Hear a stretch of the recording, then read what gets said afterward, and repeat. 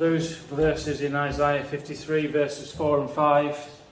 We read the whole psalm, and it's always good, the chapter Isaiah 53. It's always good to look at the context, always good to keep the context.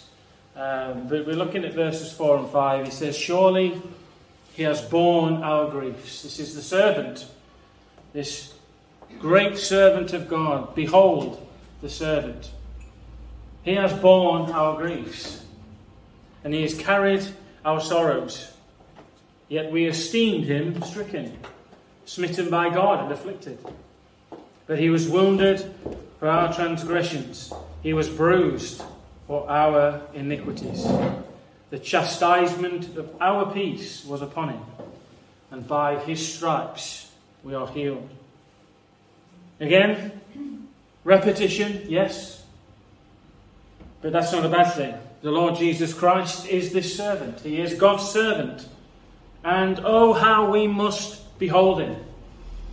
We must look at him, gaze upon him, in wonder, in adoration and praise. You know the chorus of that song, Only a Holy God. We've sang it here, haven't we? Only a Holy God, I think. He says, come and behold him, the one and the only. Cry out. Sing holy, forever a holy God. Come and worship the holy God. Come and behold him. He is the one and only, isn't he? There is no other. This great servant of God, who is the most humble person that this world has ever known. And yet he is the King. He is the God of heaven and earth. And if I were God, if you were God, I don't think that we would be humbling ourselves like he did. So the one in whom we've just read in this great and blessed chapter, he deserves our worship. And he deserves the praises of our lips. But I hope that it's the praises not only of our lips, but of our hearts. It's easy for us to sing a song, isn't it? It's easy for us to utter words on a screen. But do I really worship him inside of my own heart and mind? It's just a question that I like to ask myself. He should wear the crown, and he should sit on the throne of our lives, the very centre.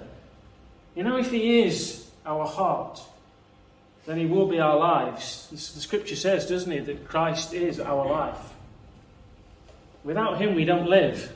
Without him we don't breathe. He holds our life in his hands.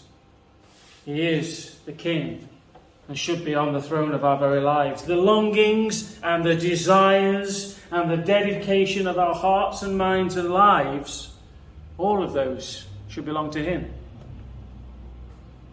Whatever our desires are, whatever our dedications are, he should be the top of every list.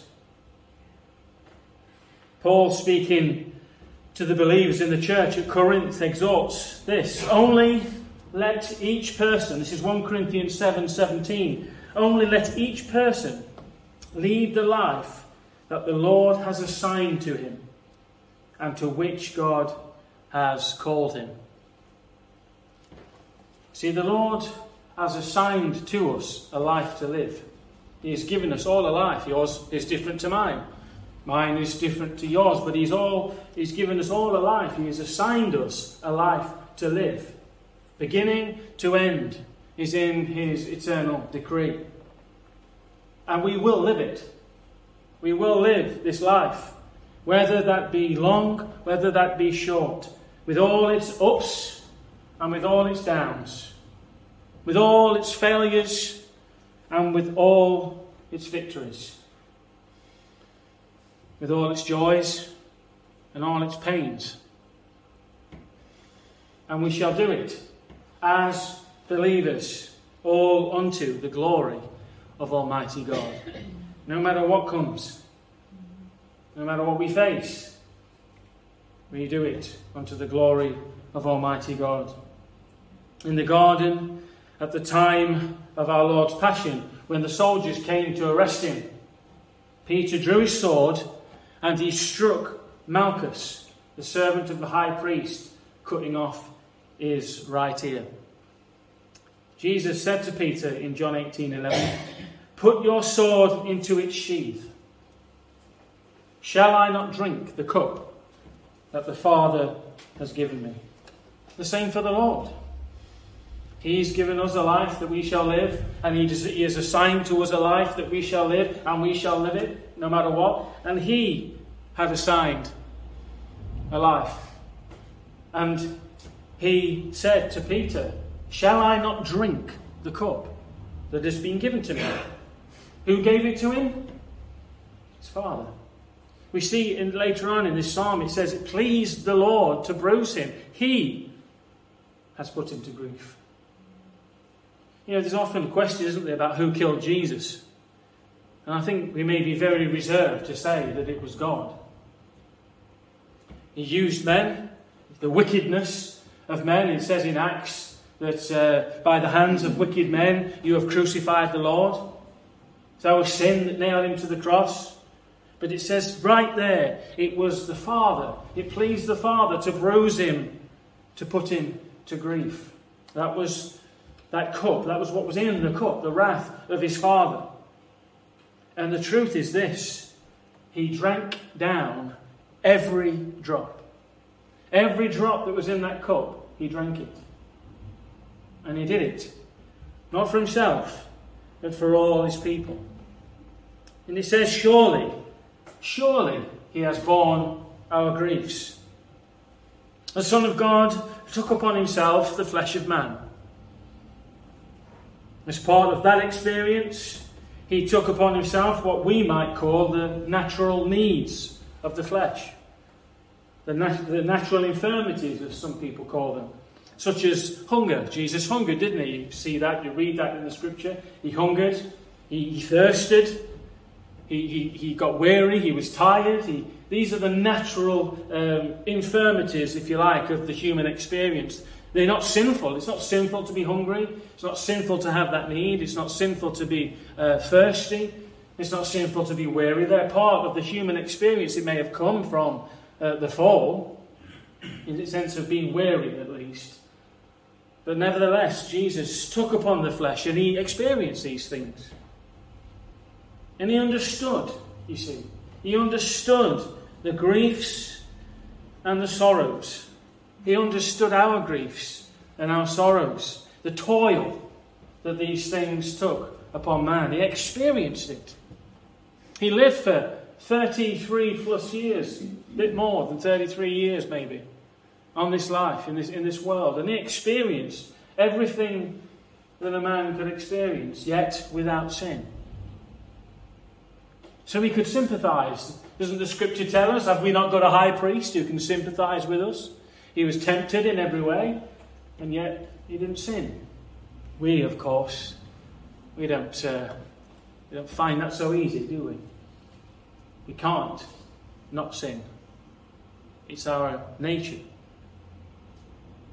So, in his earthly ministry, we read of him as he looked upon his people, as he looked upon mankind, his creation. He looked upon them and he sympathised with them. And so we see that he went around healing various diseases, various sickness, various bodily ailments. Compassion and love.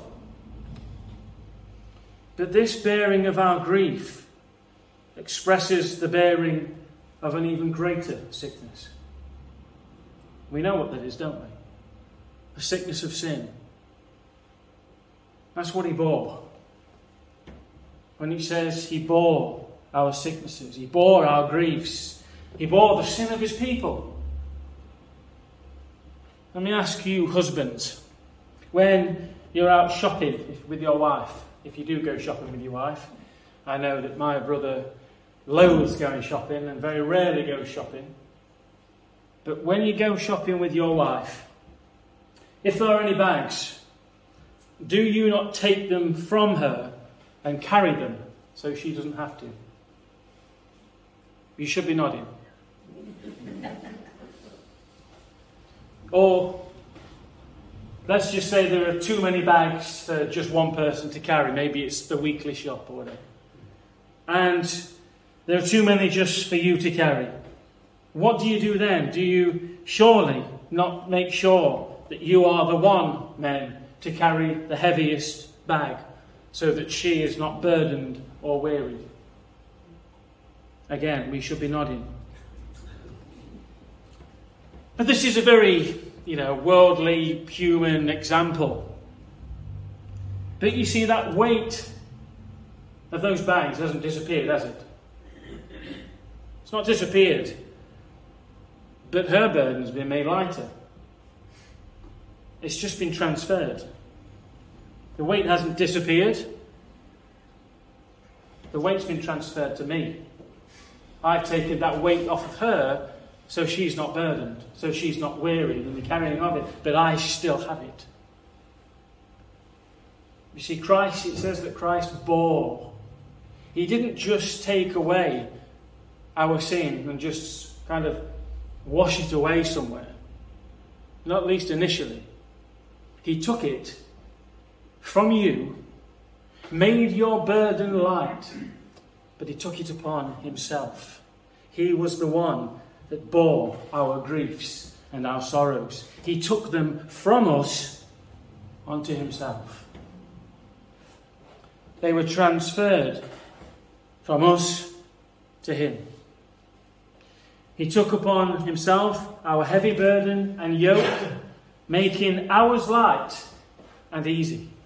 He said this, didn't he? Come to me, all you who labour and are heavy laden, and I will give you rest. Our griefs were borne, and our sorrows were carried. It gives you that meaning, doesn't it? That God didn't just come and say, right, it's okay, they're all gone, it's all done. In a sense, he did. It is finished. But he bore them. See, this is the meaning here of this is one of the taking a load from one onto oneself and dragging it along.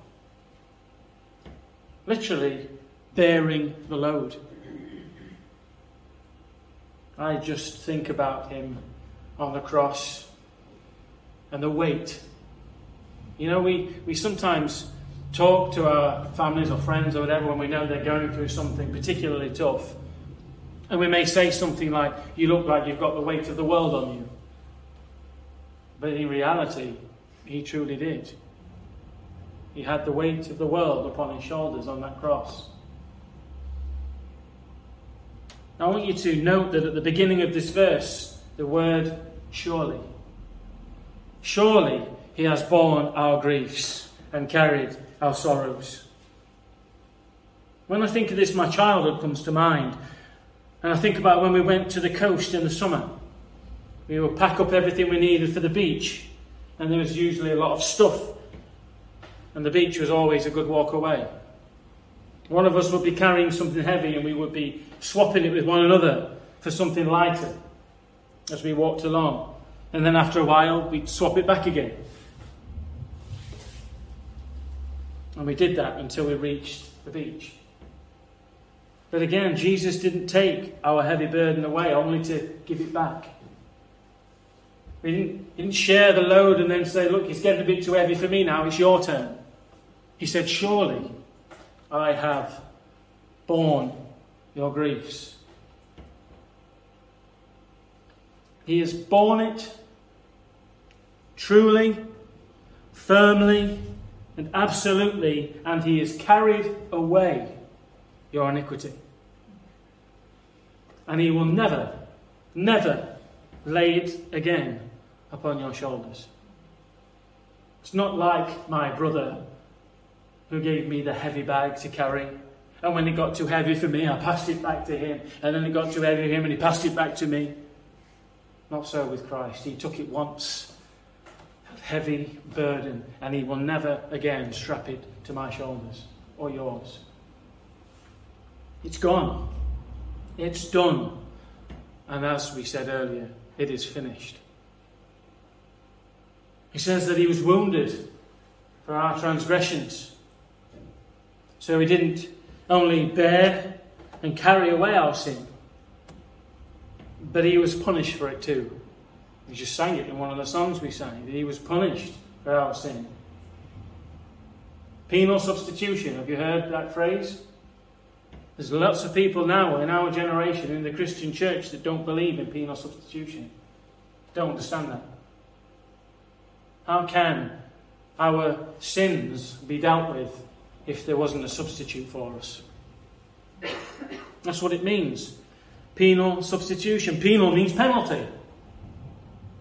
Substitution means to take somebody's place. In the Old Testament, the sacrifice of the Day of Atonement were 2 innocent, spotless goats.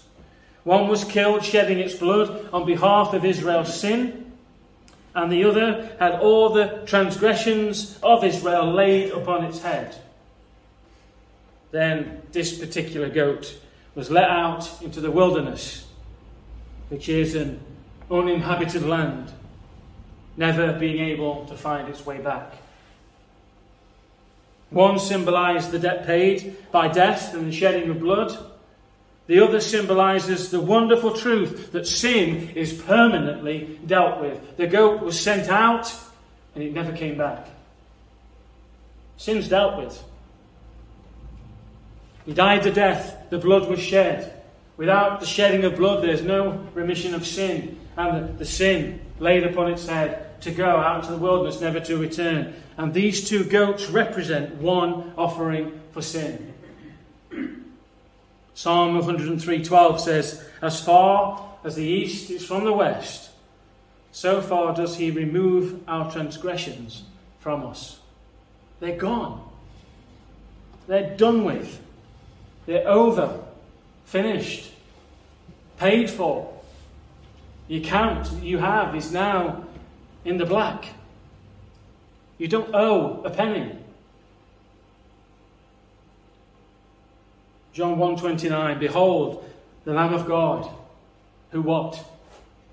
"Takes away the sin of the world." Doesn't just hide it under a chair somewhere. Doesn't just kind of put a screen in front of it so it can't be seen. He takes it away. Because it's been laid upon him. He is the scapegoat. And he's taking it away. And it'll never come back. And in this scripture, doesn't it say, the chastisement for our peace was upon him? I find that amazing. Does that not there speak to you of a penal substitution? The chastisement, what I deserve, in order for me to get peace, was on somebody else. Is that not a substitute? Is that not a penal substitution? The chastisement for our peace was upon him? Absolutely. I accept it wholeheartedly. That he died in my place. He took upon himself my sin and he carried it far away. And he did that for you. See, these goats were innocent. These goats were blameless and without blemish. And yet they suffered in the place of the children of Israel. As I said earlier, we must always view these things through the eyes of looking for Christ.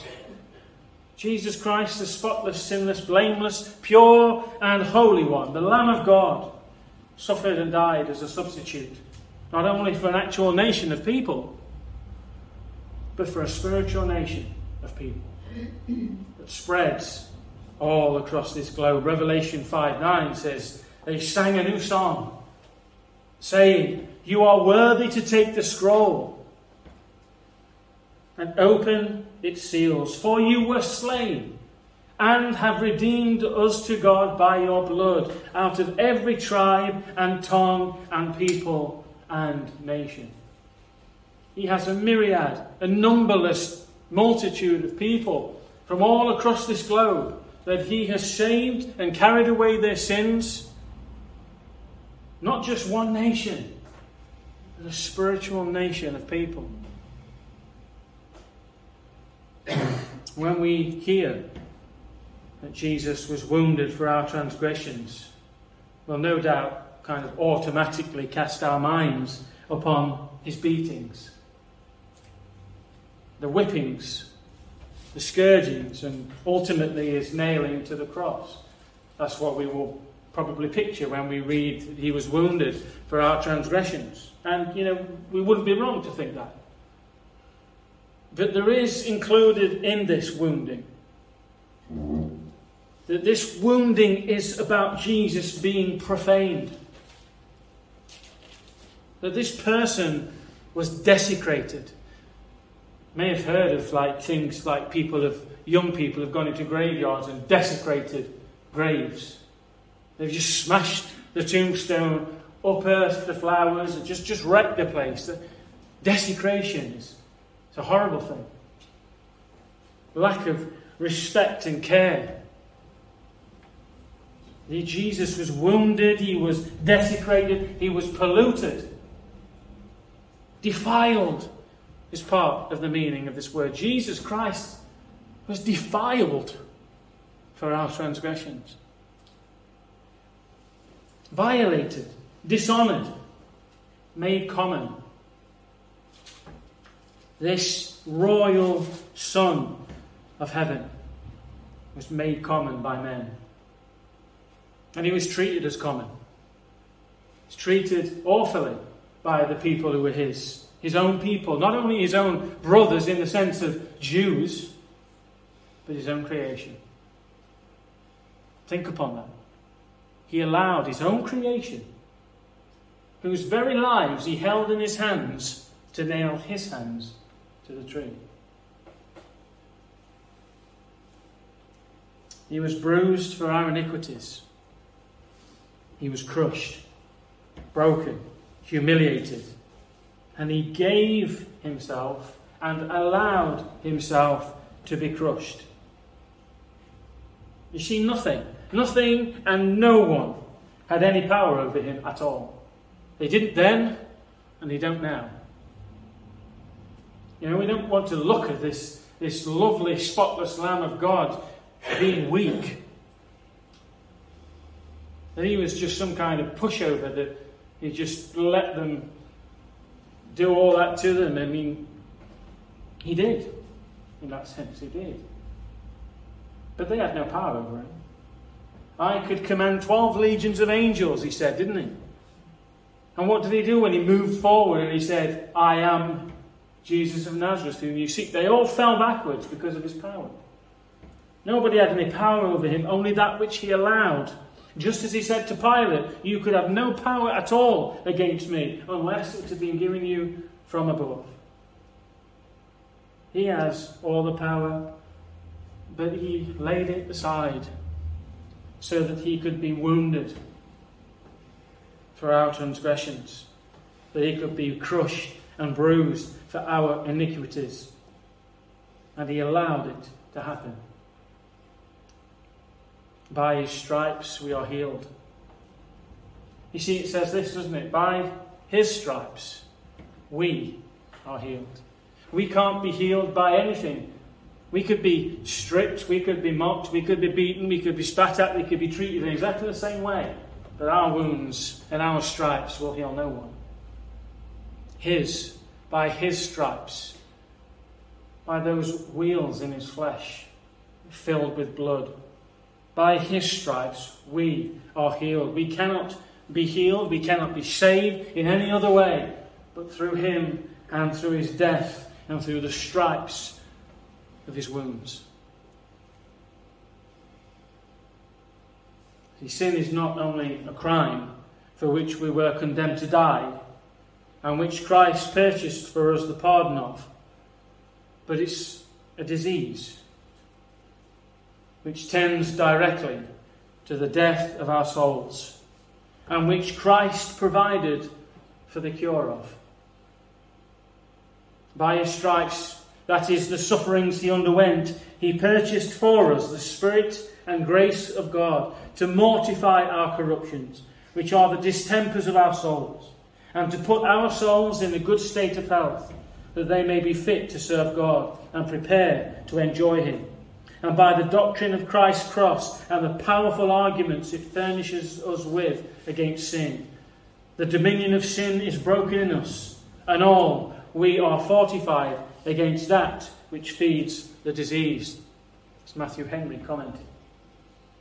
We are fortified against that which feeds the disease. We are no longer under the dominion of sin, because by his stripes we've been healed. Many people take this out of context to mean something completely different. This is a spiritual issue.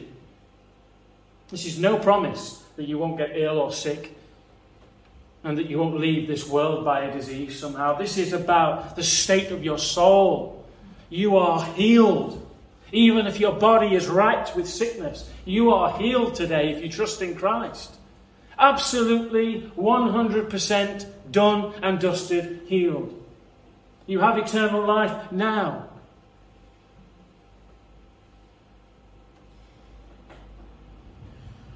We must return to the place in which we started, and in a place which should have no end. We will have no end in eternity. A place of adoration. We should stand back, shouldn't we, and behold him. And this beholding should be one of adoration, not only adoration for a second, but adoration that continues and goes on and on and on. A place of amazement. A place of unrivaled devotion. Is there anyone else who deserves such laudation than the spotless Lamb of God? We have people we admire, don't we? We have people that we love, we have people that we respect, rightly so. But no one deserves the laudation, the adoration, the amazement and the praise and the worship. Nobody but the spotless Lamb of God, who underwent far more barbaric cruelty than any man can bear,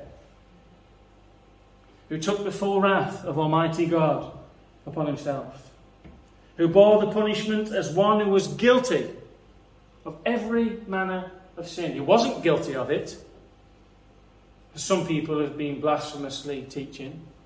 He didn't become guilty of it because he took it upon himself. He didn't become guilty of your sin and my sin.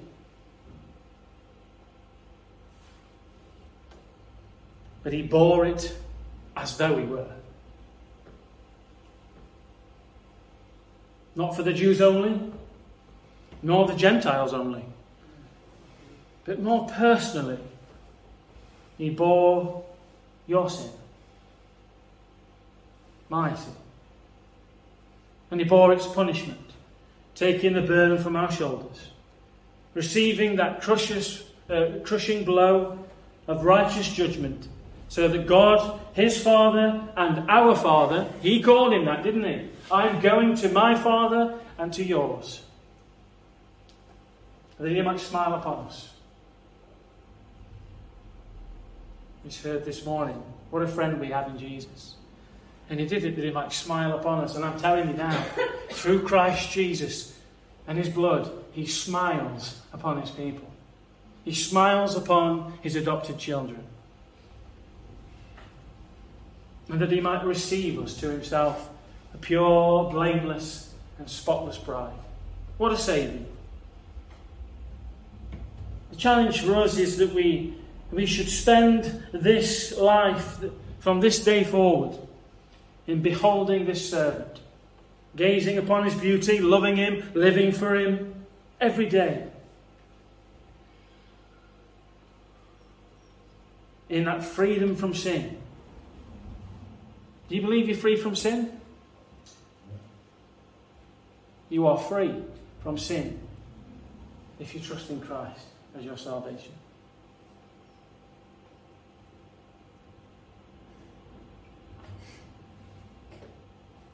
Free from death because he's purchased life for you. Honour him. Serve him. Live for him today. Live for him every day. And if you haven't, and if you don't, start today. Come to him. Cast your burden upon him. We repent of our sin, the past, the present, the future. His blood is powerful, you know, and can cleanse even the most vile sinner. And today is the day of salvation, isn't it? It's always the day of salvation. It's always today. And as we know, and as is being so dramatically shown to us of late, We don't know we've got tomorrow. We don't. And what we do have is this servant, the one who has been wounded for our transgressions, bruised for our iniquities, who was chastised for our peace, and by his stripes we've been healed. May God be praised. Father, we thank you for your most tremendous, beautiful, wonderful word of truth. We thank you for this servant of God, this servant that we're trying to behold. Help us, Lord, to behold who he is. May it be that we know of a real truth in our souls that he has come, that he has been wounded, that he has been bruised, that he has been chastised undeservingly so that we may have true peace with you, so that our sin can be blotted out, so that we can be healed. Father, we thank you tonight that if we are his, we are healed by his stripes. We commit our way to you, and Lord, I pray in Jesus' name for any amongst us who don't know you, may these words of this powerful chapter of Isaiah 53 penetrate even the hardest of hearts among us. Lord, where we've failed, we ask you to forgive us. Where we have lacked in praise and worship, where we have lacked in our dedication, where we've lacked in our adoration and in amazement, where things have become too familiar. Maybe we've been devoted to something completely outside of the Christian faith. Forgive us, we pray.